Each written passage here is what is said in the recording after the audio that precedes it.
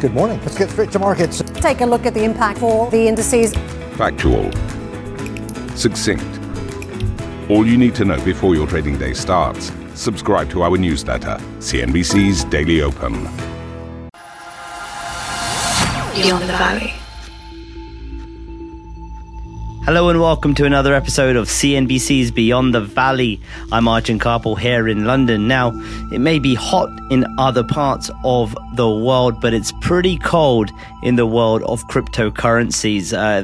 The industry is going through what they dub at the moment as a so-called crypto winter. This is a period of depressed prices, a bear market. But how exactly did we get here? Because it was just in November where the cryptocurrency market was around a $3 trillion market capitalization. And since then, to the start of August, about $1.9 trillion of value has been wiped out. Now, we have been here before, back in 2017, 2018. We have seen those past cycles, but this time it is different. And we're going to dig into why in this episode of Beyond the Valley with a very interesting guest. Now, I do kind of want to give you a bit of an overview, at least a start of some of the factors at play here before we dig a bit more into them. And firstly, the macroeconomic factors have been quite a big pressure really on why we've seen these prices come down in the crypto market.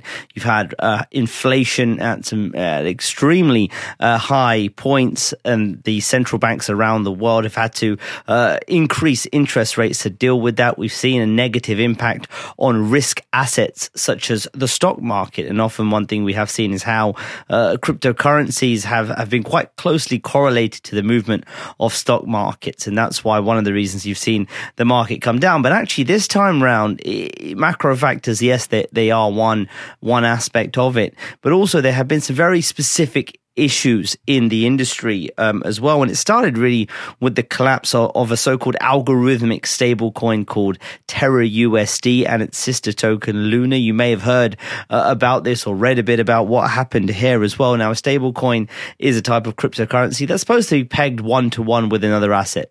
In the case of Terra USD, it was supposed to be pegged to one-to-one with the US dollar.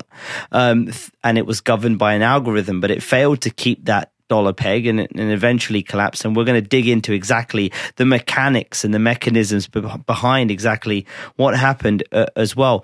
This time around, there has also been a high level of borrowing or leverage that traders and investors have been using to trade the markets as well. People have been borrowing money from various sources, putting them on trades that haven't quite worked out, and that's put more pressure on the market. And that has also led to the bankruptcy of a company called Three Arrows Capital, or 3AC, another high-profile victim of this latest crypto winter, which you might have heard about as well. We're going to dig into exactly what happened there. And finally, there were a lot of business models that were tested. We saw lenders, for example, Celsius, another company you may have heard of, file for bankruptcy because they were offering users extremely high yields or interest payments of around nearly 19% if users deposited their crypto with Celsius. But in the back, they were perhaps engaging in some pretty risky activities in order to be able to get the money in order to pay back these yields. So there was a lot going on there. And again, we're going to dig in to these stories around Celsius, around Three Arrows Capital, and some of the other issues in the crypto market as well. And there are clearly a lot of differences between the 2020 bust and crypto winter we've seen and what we've seen in previous cycles as well. And to dig into that, I'm pleased to say I'm joined by Carol Alexander, Professor of Finance at the University of Sussex, to dig into these topics. Carol, thanks so much for joining me on Beyond the Valley. Thank you for inviting me, Arjun. Good to be here. So let's just kick off then with a sort of broad overview of what's different, or what are the main differences about this sort of crypto boom and crash we've seen in the year 2022 versus what we saw in the previous cycle in 2017, 2018? Well, there's quite a few differences, actually. I suppose the main two are that there are a lot more complex products and services. There weren't any derivatives back in 2017, apart from a few what we call perpetual swaps, but nothing much to speak of. And the presence of very sophisticated traders was absent in 2017. There was no DeFi at all, the sort of decentralized where everything happens on blockchains in 2017. And the market cap of the entire crypto market was about 500 billion in 2017. And now, just before the crash, the total market cap was 3 trillion, of which the DeFi alone accounted for 500 billion. So it was a lot more DeFi. And then, of course, there were so many other coins and tokens that could be affected. So it was a real broad market. What we call CeFi and DeFi have both been affected. So, Carol, let's just dig into this a little bit more and get under the skin of exactly how the crypto market got to where we were, or how this crash happened. And it really happened, the catalyst for it was the collapse of a so-called algorithmic stablecoin called Terra USD and its sister token Luna. Now, just before I sort of ask you to run us through that, I'll quickly explain, and our audience can listen to the last episode of the Beyond the Valley to learn a lot more about stablecoins. But really, stablecoins are these type of cryptocurrency that are supposed to be pegged one-to-one with another asset. In the case of something like Tether and USDC, they're supposed to be pegged one-to-one with the US dollar, and these companies, the companies behind these stable coins, claim that they have the reserves in the back to back up this claim and to be able to uphold that one-to-one peg. But an algorithmic stable coin such as Terra USD is different. And so, Carol, just explain to us exactly what Terra Luna is, how it eventually collapsed, and how that did become the catalyst for the market downturn we've seen. Yes, Terra Luna are two coins, like the Earth and the Sun. And Terra is the stable coin. Actually, it's a whole class of stable coins. And Luna is a cryptocurrency that can be traded on centralized exchanges. And the idea behind this algorithmic stablecoin was to build the idea of arbitrage into the rules of the Terra blockchain. Because actually, Tether and USDC, Circle's coin, they don't keep their peg against the dollar because they're fully collateralized. In fact, there's been some doubt about that in the past, at least. That they keep their peg against the dollar through very active arbitrage. Robots are operating on centralized exchanges. And as soon as there's a little deviation of the price, they'll either buy or sell the stablecoin against the dollar. For example, on Kraken, there's a perpetual that they could use to do that. So there's a very active arbitrage going on, which is quite old-fashioned and quite expensive. Whereas the idea of Terra was to build arbitrage of a different type into the blockchain, so that the arbitrage works not through buying and selling, but through supply and demand. And if the demand is fixed, if the supply is more, then the price goes down. Okay, so if you supply more, you reduce the price. And the idea is to supply more of one and actually reduce the supply of the other. So if you supply more Terra, then you reduce the supply of Luna. So if you supply more Terra, then the price of Terra will go down and the price of Luna will go up. That's the idea anyway. But the problem is that there's these liquidity pools which were attacked. And it wasn't the blockchain, it was the actual liquidity pools. Now, what were the particular liquidity pool called the Curve liquidity pool? There's lots of liquidity pools. That's how all the trading happens on DeFi. It's in swapping in liquidity pools. It's completely different to the sort of trading we've got in traditional markets. So it's quite difficult for my students to understand, actually. But anyway, back to liquidity pools.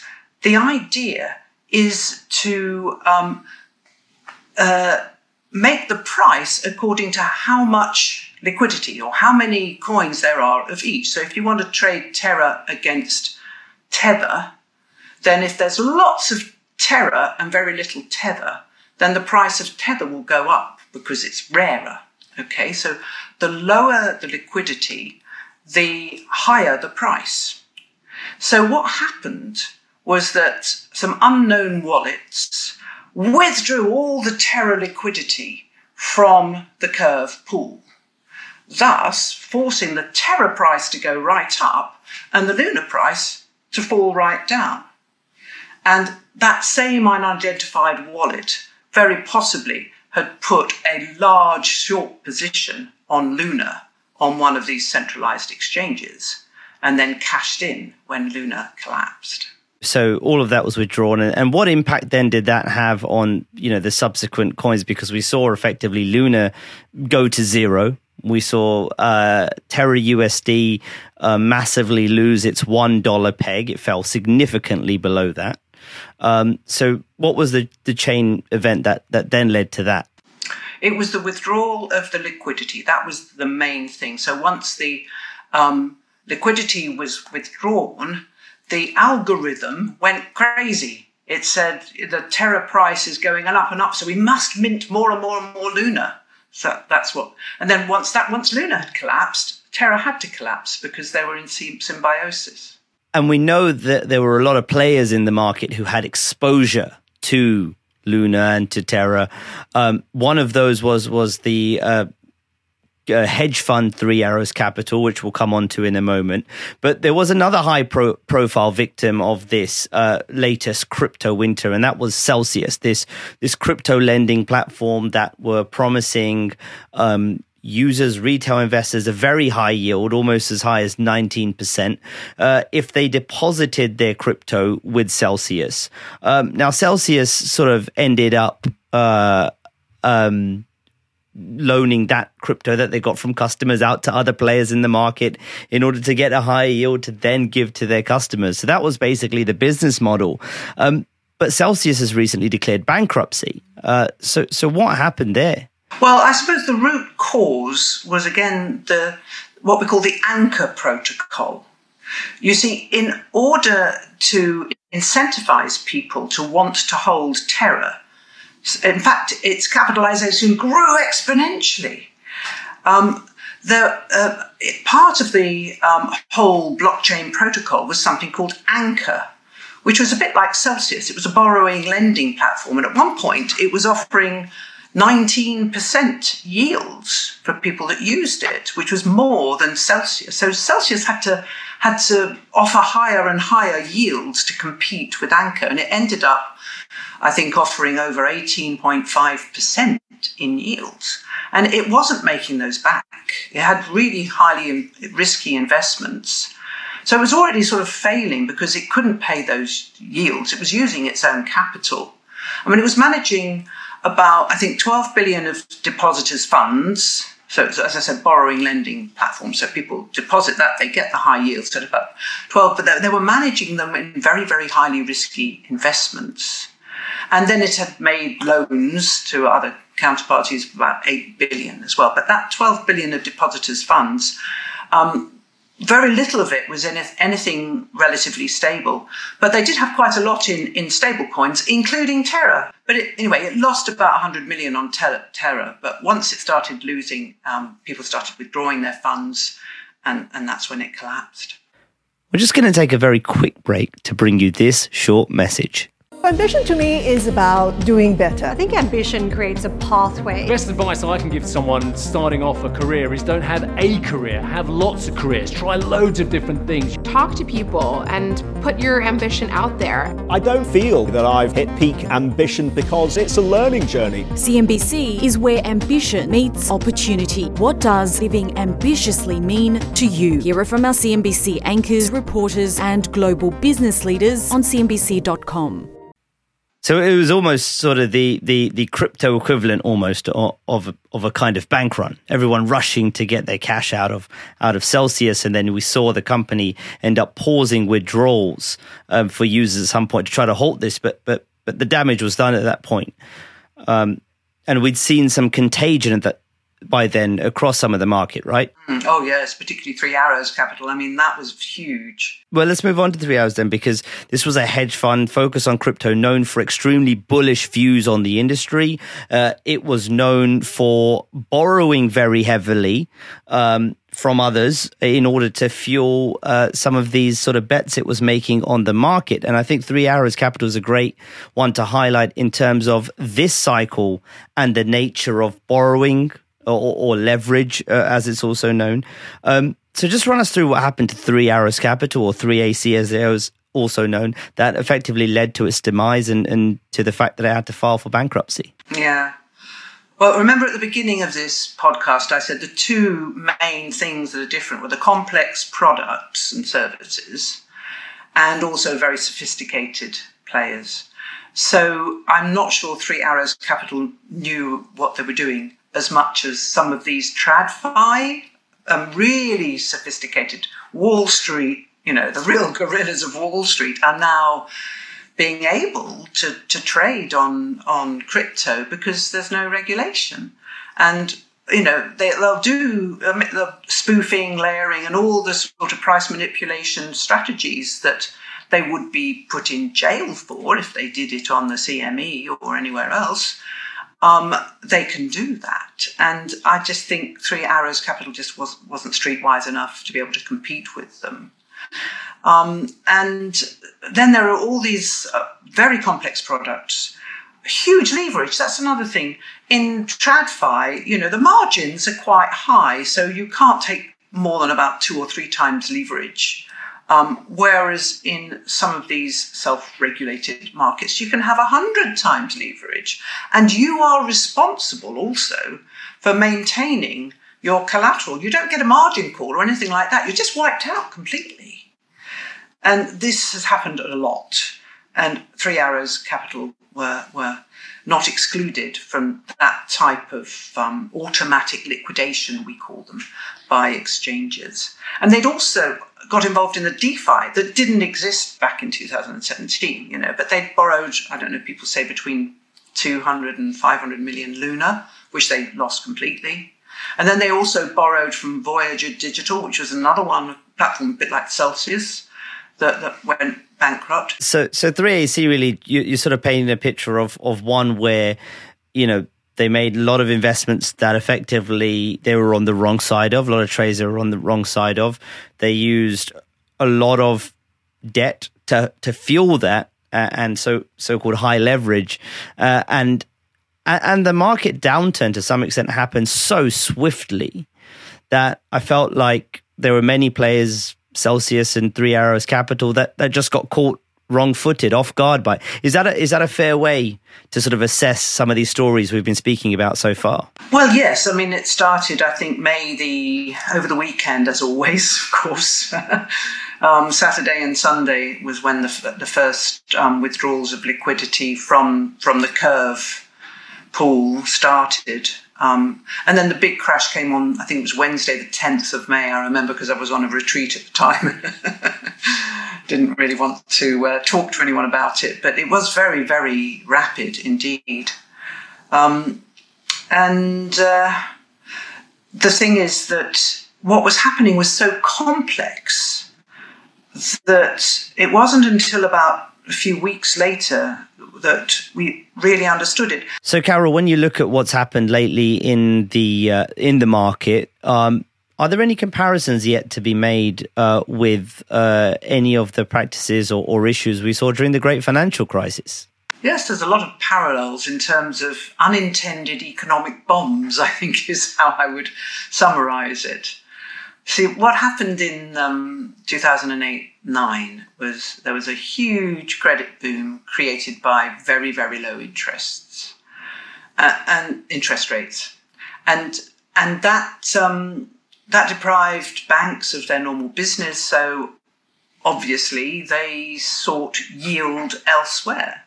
If they can't get interests on the loans they make, which is what banks are supposed to do, then what else can they do? So they created these, I won't go into a lot of detail because we haven't seen these products yet in crypto.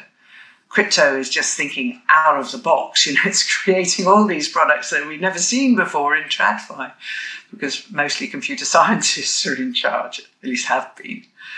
But anyway, so these toxic collateralized debt obligations and the credit default swaps on top of these were bundled up and exported from the US to the European economy and basically blasted it, and it hasn't recovered since. Not to the same extent as it. I mean, it was really competing with the US in 2008. And one of the things we did see in the wake of the financial crisis was, of course, a much bigger focus on regulations, on the banking sector in particular. And so when we look at the crypto world now, a lot of conversations I've had recently as well, what does this latest series of events mean for regulation in the market? And, the industry says, well, we are expecting more regulation. We just need it to be thoughtful. And we're working with regulators, etc. That's the industry view.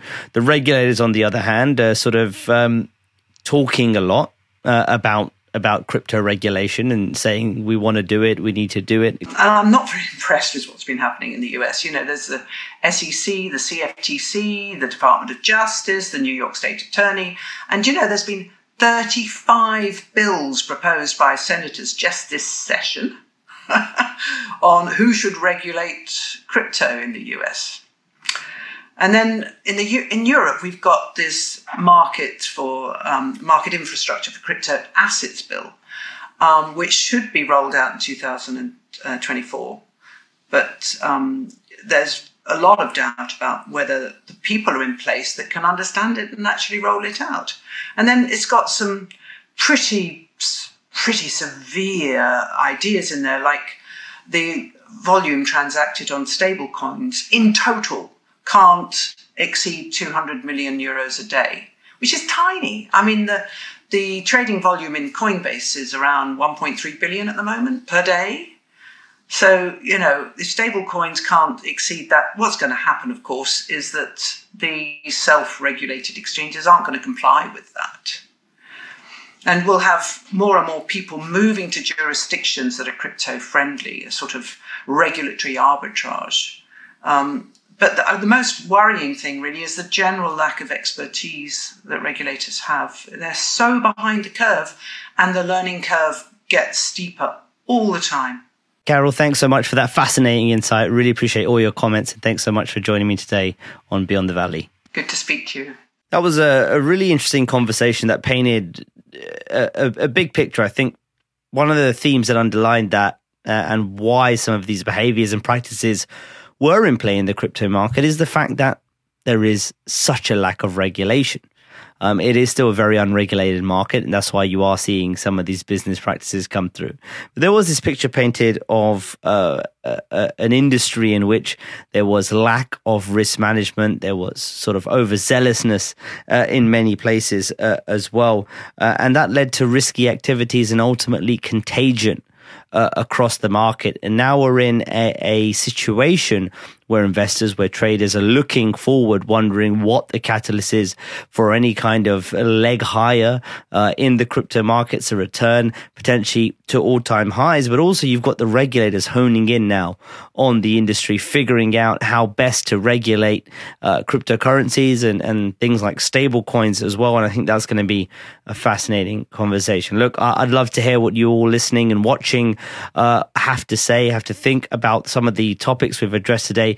You can contact me directly on Twitter at Arjun Karpal. But that's it for now for another episode of CNBC's Beyond the Valley. Thanks for listening and watching, and we'll catch you next time. Beyond the Valley.